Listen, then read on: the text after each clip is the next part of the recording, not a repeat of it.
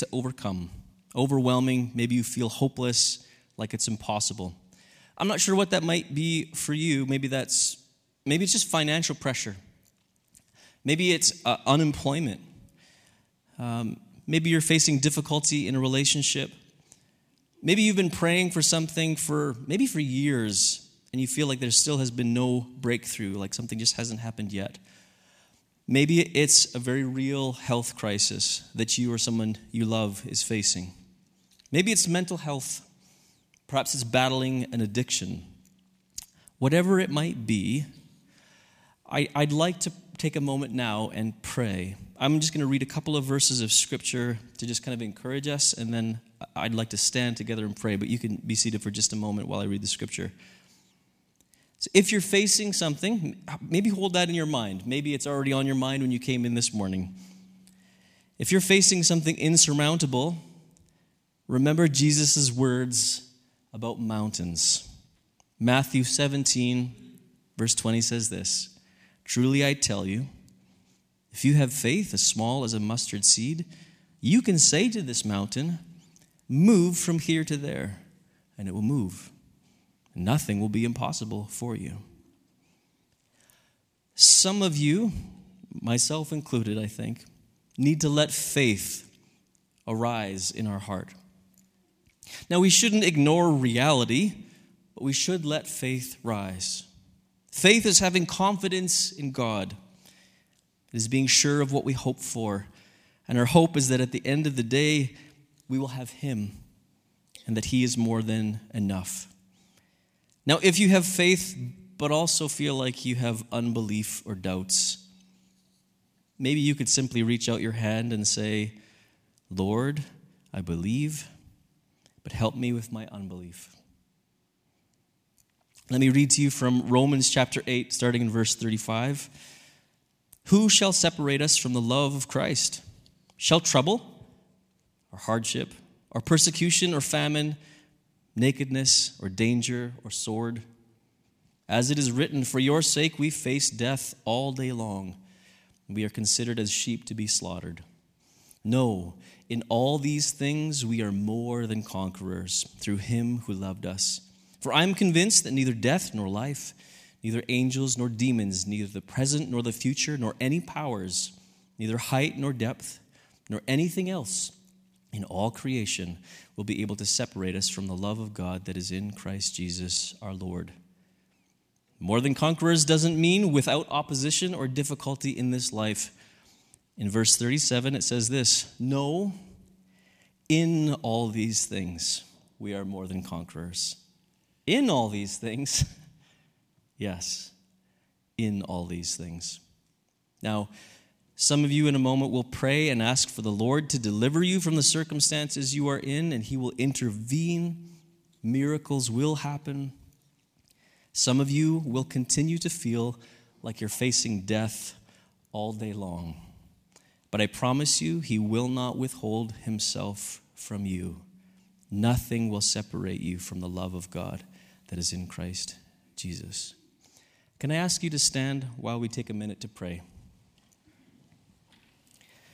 I'd like us to pray just for some impossible situations. Perhaps you've got one on your heart, in your mind.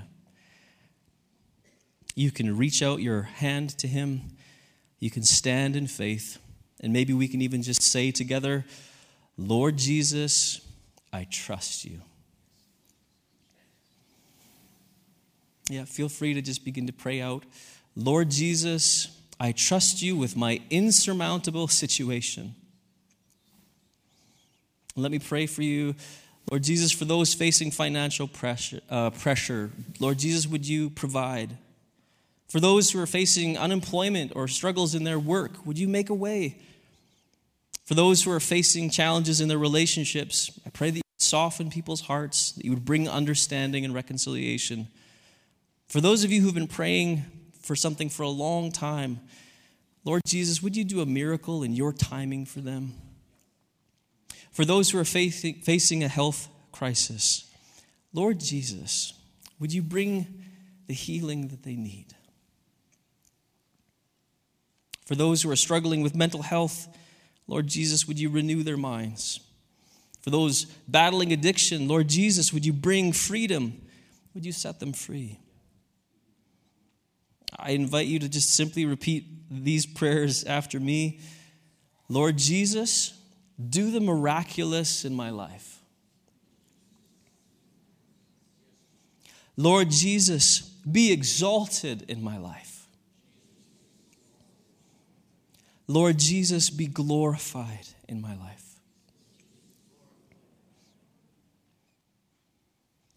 Amen. Thank you for praying with me. You can have a seat.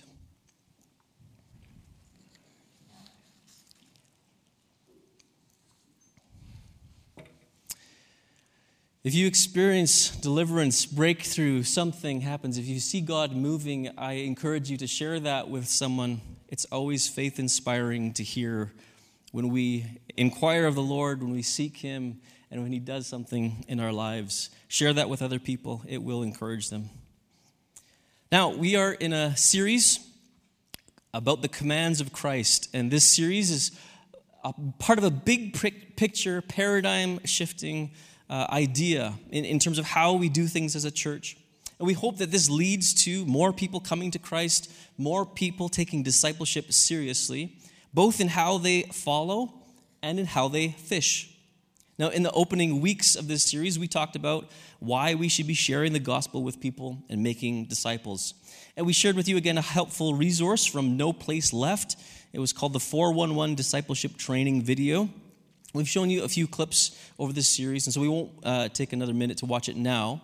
If you haven't had the chance, I encourage you to go and watch it. But one of the things from that video is that sharing the gospel is a core part of our identity when we become Christians. We looked at 2 Corinthians 5:17 to about 21. We won't read that now, but where it talked about two things that are true of us because of Jesus. You are a new creation, and you are His ambassador. To follow is embracing new creation living. And to fish is to be an ambassador for Jesus to other people. So, follow and fish. How are you doing at embracing those two aspects of Christianity? We encourage you to consider these two aspects on a regular basis. Maybe you could do that weekly as a part of your personal devotions. You could consider, how's my walk with the Lord? How am I at new creation living? Or fish, who can I be sharing the gospel with? Who can I be reaching out to, building relationship with, etc.? You could do that in your personal devotions. We encourage life group leaders also to pause and take a moment and use that simple idea of follow and fish. How is your new creation living going? And is there somebody that you could be sharing with or that you are sharing with? We'll come back to this idea of kind of regularly setting goals with that follow and fish idea near our the end of our time together.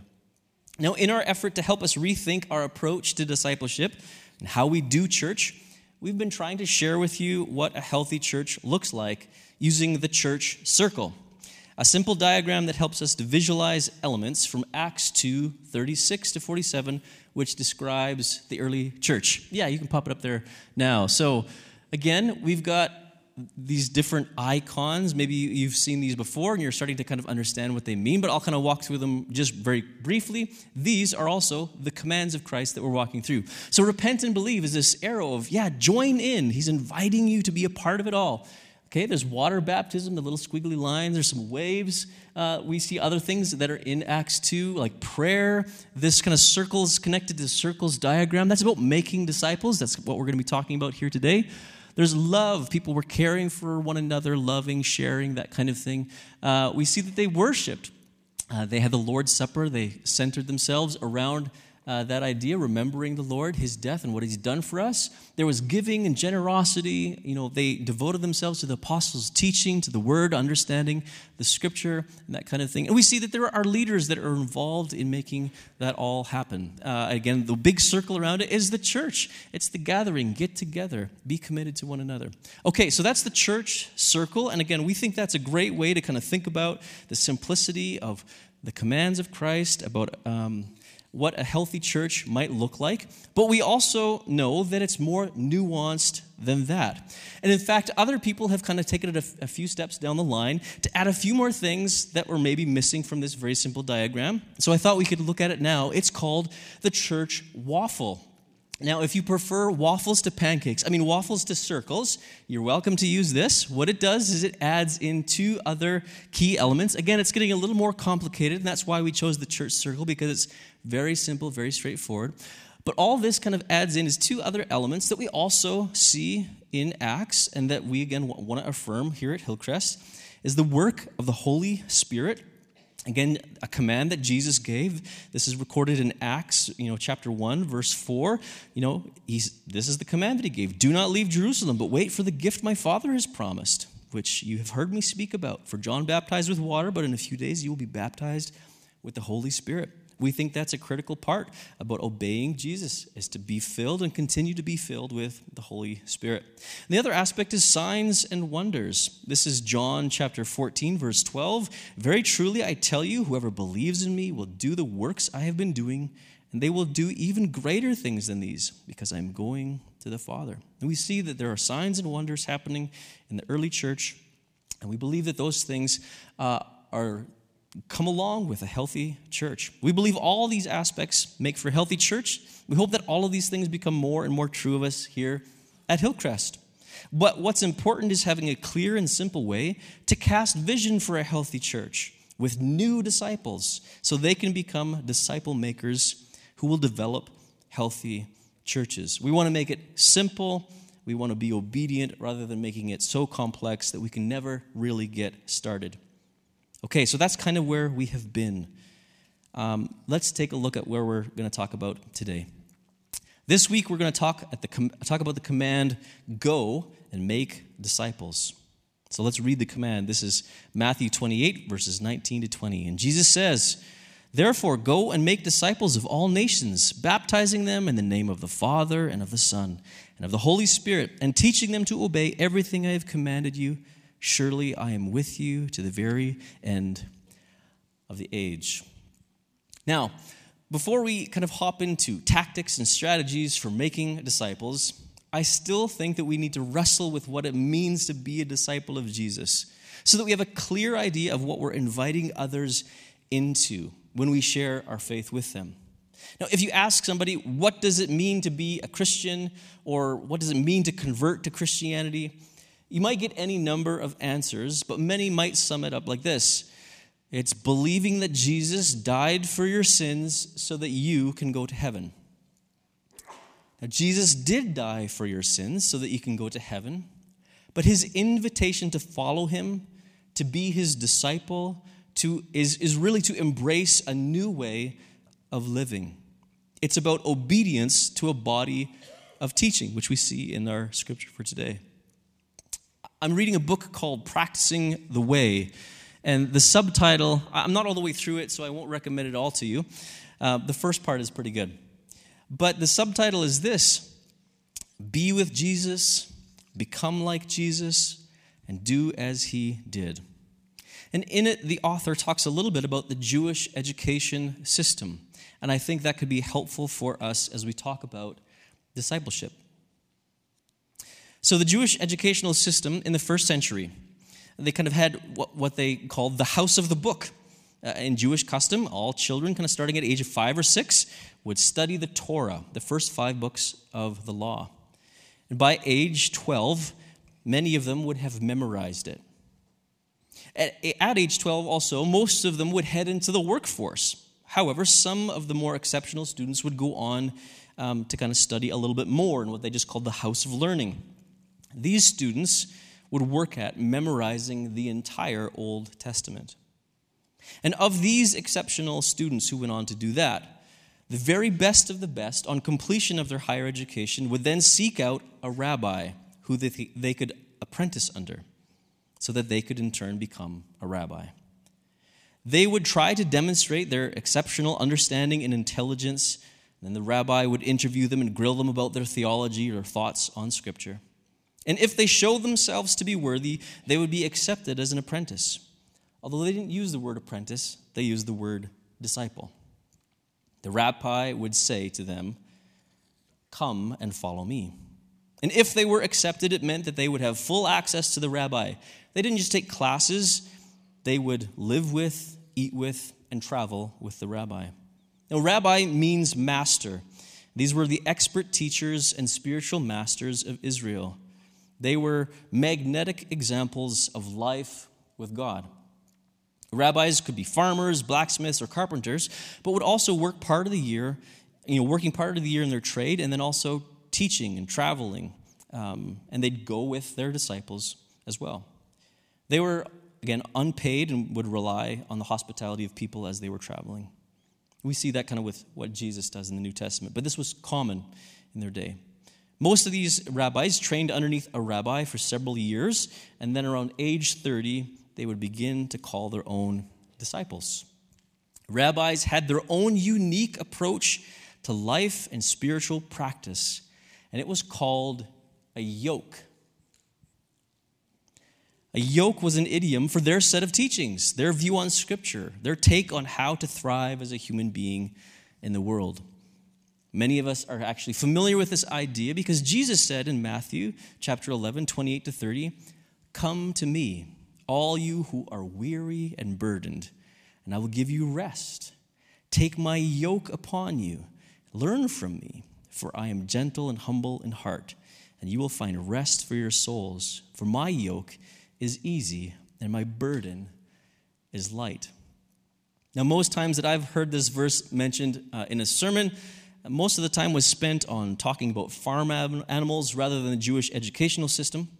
Again, how maybe Jesus is like this kind of steady animal, and we're tied to him, and we become more and more strong over time. We learn his pacing, and together we can accomplish great things. Now, not to say that none of that is true, but I'm not entirely sure that it's the main point.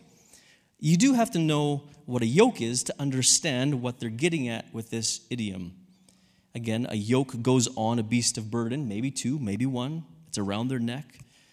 And then all of the effort from the animal goes into producing something. The strength of the animal is converted into a crop. The effort leads to provision for the community and the opportunity to multiply what you have.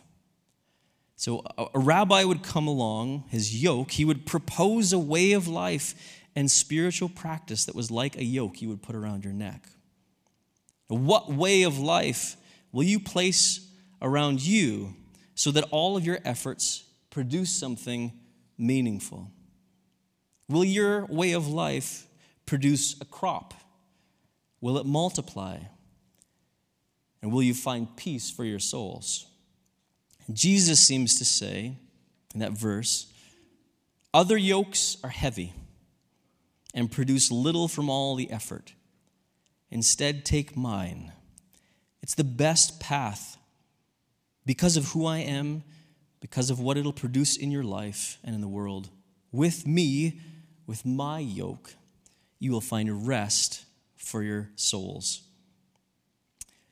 Now, while it's important to remember that Jesus was a rabbi, like many other rabbis that there were in their culture, he was no ordinary rabbi. Now, some people only see Jesus as a rabbi, as a teacher, and that's all he ever was. However, that's not really the way that the Scripture presents him. For example, Mark 1, chapter 22, the people were amazed at his teaching because he taught them as one who had authority, not as the teachers of the law. He was somehow very different. Luke chapter 4, verse 36, all the people were amazed and said to each other, "What words these are! With authority and power, he gives orders to impure spirits, and they come out." Not only in terms of just teaching, but there was power. Matthew 12, verse 23, all the people were astonished and said, "Could this be the Son of David?" Thinking of the Messiah, the promised one. Matthew 7, 28, when Jesus had finished saying these things, the crowd were amazed at his teaching. Now, discipleship was the pinnacle of the Jewish educational system. Kind of like getting your master's or your PhD. In Mark chapter 1, 16 to 20, this is Jesus going out and calling his disciples, which is very unique and different compared to the way that the system worked. As Jesus walked beside the Sea of Galilee, he saw Simon, or Peter, and his brother Andrew casting a net into the lake, for they were fishermen. "Come follow me," Jesus said, "and I will send you out to fish for people." That's what we're talking about today, discipleship, fishing for people. And at once they left their nets and followed him. So Jesus approaches Peter, not kind of the other way around. And also, Peter likely didn't go to school beyond 12. And yet Jesus approaches him and says, "How would you like to get your master's? How would you like to be Dr. Peter?"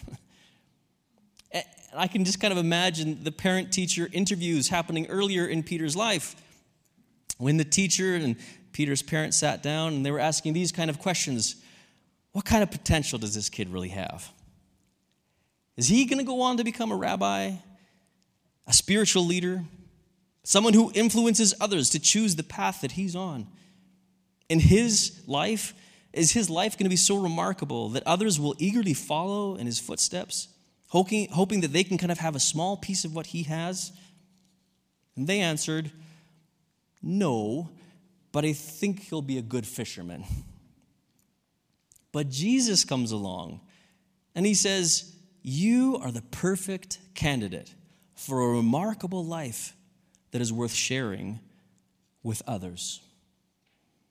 When Jesus says, "Come follow me," his invitation is this, like the book that I'm reading says, "Be with me, become like me, and do the kinds of things I do." So this command for this week, go, make disciples, happens 3 years after Jesus first started his ministry and called his disciples. So there, Peter, along with the other disciples, they're now standing with Jesus right before he ascends. And Jesus says, "Go and make disciples." This was a graduation ceremony. Everything that had happened to them, all that they had seen, all that they had heard, all the time they had spent with Jesus was a part of the curriculum. They had puzzled over his teaching. They had asked many questions. They would have known his walk, his mannerisms, the sound of his voice, his gentleness, his commanding presence, what it was like to look into his eyes. John said it this way, John 1, verse 14, "The Word became flesh and made his dwelling among us. We have seen his glory, the glory of the one and only Son who came from the Father, full of grace and truth." And now, as Jesus is about to just disappear into the clouds, they realize that their understanding of the yoke is now complete, the way of life that they must embrace. They realize that they are no longer disciples, they are disciple makers. But rather than calling themselves rabbi, kind of from here on out, the 12 disciples are called apostles. That word simply means sent ones. Hillcrest Church, many know it as, is actually Hillcrest Apostolic Church. We are the sent ones, or at least we should be. Now, the scripture warns us not to take the Lord's name in vain. That does not have to do with cursing or swearing. Those are other things. But to take the Lord's name in vain is to call yourself a Christian, but not act like one. It is to say, I'm a part of an apostolic church, and then not go.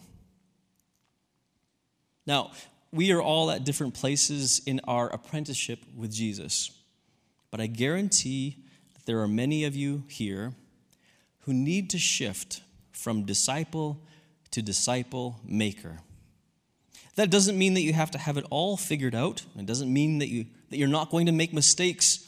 If you read the rest of the New Testament, you'll find out that even the apostles weren't perfect.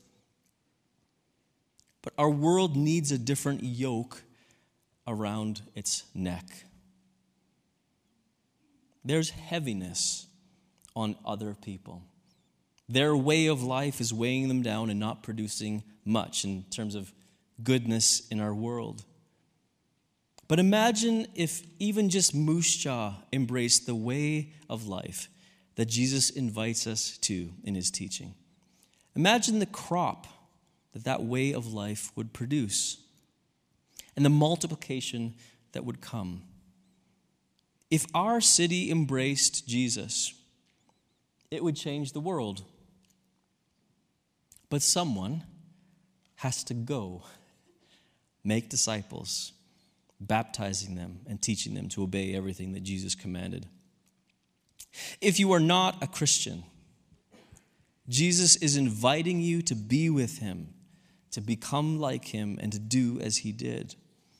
Jesus is coming to you and saying, you are the perfect candidate for a remarkable life that is worth sharing with others. In fact, you can begin your discipleship journey today. Jesus is saying, come and follow me. And if that's you this morning, you can respond in this way if you would like. You can pray alongside me as I pray this prayer. Father in heaven, thank you for sending Jesus to die on the cross for my sin. I put my trust in Jesus as my Lord and Savior. You can pray, help me live a life that honors you by the power of the Holy Spirit.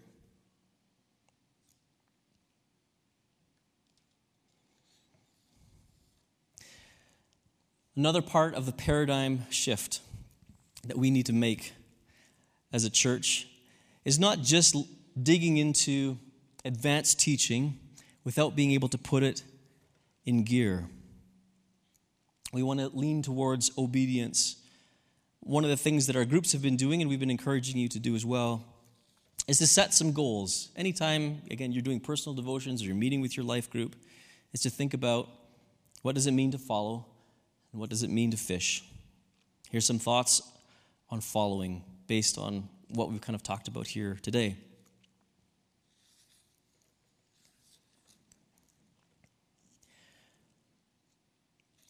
What does Jesus want you to be obedient with today? I think be with Jesus is one of those things. If you're going to be shaped by him, you have to spend time with him.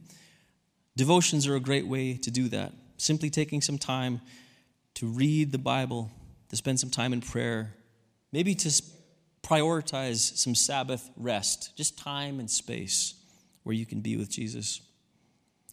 Become like Jesus. Christ-like character and attitudes.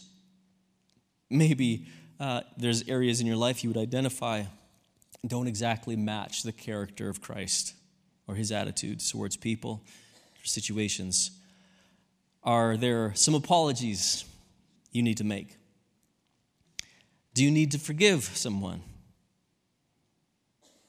Maybe you have been impatient and you to seek him, invite him to forgive you and to help you to be patient in those situations. Or do as he did. Who should you be serving and ministering to this week? Maybe it's about just taking go quite seriously, that you're going to go. You're going to see yourself as a disciple maker. As we kind of wrap up this morning, I want to just encourage you to think of yourself. If you've been a Christian for quite a while, I want for you to imagine that there you are standing in your cap and gown. And again, your walk with Jesus up until this point has been preparing you for this moment. If you feel like you've never shifted into gear to be a disciple maker, I want you to imagine yourself there. All geared up, ready to go, the excitement, the anticipation, the nerves, the butterflies in your stomach. And then it's your turn, you come across the stage. And there you are standing, and Jesus comes to you, and he kind of moves, the tassel from one side to the other. He says, go and make disciples. Your life is worth sharing. You are the perfect candidate for a remarkable life that is worth sharing with others. Now, as we wrap up, I'll invite the worship team to come back. We haven't really talked about tactics and strategies. making disciples, maybe you were here and you had your notepad out and you thought, we didn't even get to talking about how exactly to get this all done. Well, I'm glad to say, in keeping it simple, we already have a strategy. And many of you already know it. We've been trying to give you a number of tools and resources that you can use. Something like the 3 circles, gospel presentation, your 15-second testimony. But we've been talking to you about prayer evangelism for a long time. Prayer evangelism, that's where you start by talking to God about your neighbor before you start talking to your neighbor about God. You begin in prayer. But it's supposed to lead to evangelism. We said there's 4 different things. The first one is to bless. It's that you bless people in prayer. You are a blessing, in terms of your presence, in terms of your conversation, what you say, that you are a blessing in every way that you can be to people who are far from God. And you look for a way to spend time with them. You make yourself available. You clear your schedule as much as possible so that you can be with other people. Just like Jesus said, come, follow me, be with me, become like me. And as you have the chance to be with people, to meet their very real needs, you'll have this opportunity to share the gospel and to say, God loves you. He has a plan for your life, that he wants to spend eternity with you, that he's made great sacrifice to make that all happen. Would you stand with me? We're going to close in prayer. The worship team is going to lead us. I wonder if,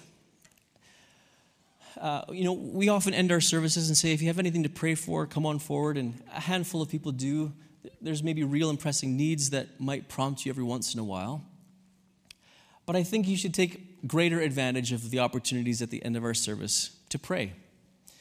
You don't always have to come forward with your needs. And in fact, as we've been encouraging you through prayer evangelism, to be specific, I'm praying for these people. I wrote their name down on a piece of paper or somewhere in my phone. It's these people. I'm praying for these people. I'm persisting in prayer for these people. I want to see these people who are far from God come to know his love, come to know his design for their life, that they could have hope and meaning and purpose. I wonder if we, instead of, not that slipping away or heading into conversation and fellowship is a bad thing, but I wonder if we had time and space on a Sunday morning at the end to say, come and pray with somebody. If it was like, well, there's nothing critical going on in my life right now. I'm going to head to BP's for lunch. But if instead there was a burden on our hearts, Jesus commanded us to go. And if we were thinking, who are we going to? If we would bring those lists forward and to say to our altar and ministry teams, as you approach them, how can we pray for you? It's these people right here on my heart. I would love to see them come to know Jesus as their Savior and as their Lord. And I hope that more and more of you are mindful of who you would like to reach and further into prayer and regular prayer for those people. And joining together with other people who are doing that. So I know Good News Prayer, again, is happening this evening. We'd love to see you all there. But every single Sunday, when we say, let's take a moment and pray. If you have any needs, come forward and pray. You can pray for those people. There's many other needs you could bring, and so we want to welcome you to be able to do that as well. Let me pray for us as we wrap up and as we go to worship. Lord Jesus, we want to hear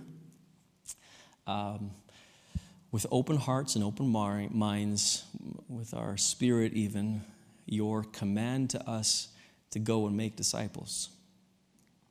That you would choose us to be a part of your grand plan of salvation. It's mind-boggling. We're weak and often foolish, sometimes quite dull. We can be stubborn and disobedient, and yet you want to work out your plan, your sovereign plan in and through us. So we want to just open ourselves to you now. This command that comes from you to go.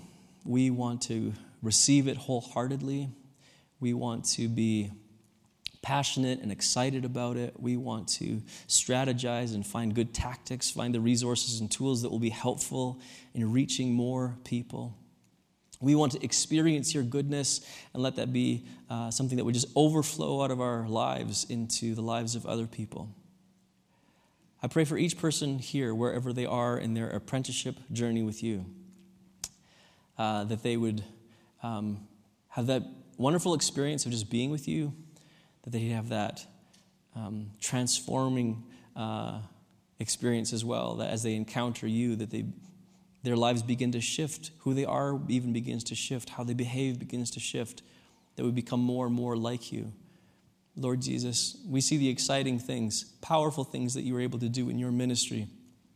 Would you help us by the power of the Holy Spirit to do those kind of things, to really meet needs, and in the power of the Holy Spirit to go out and heal the sick and minister to people and share and proclaim the hope that we can have in you.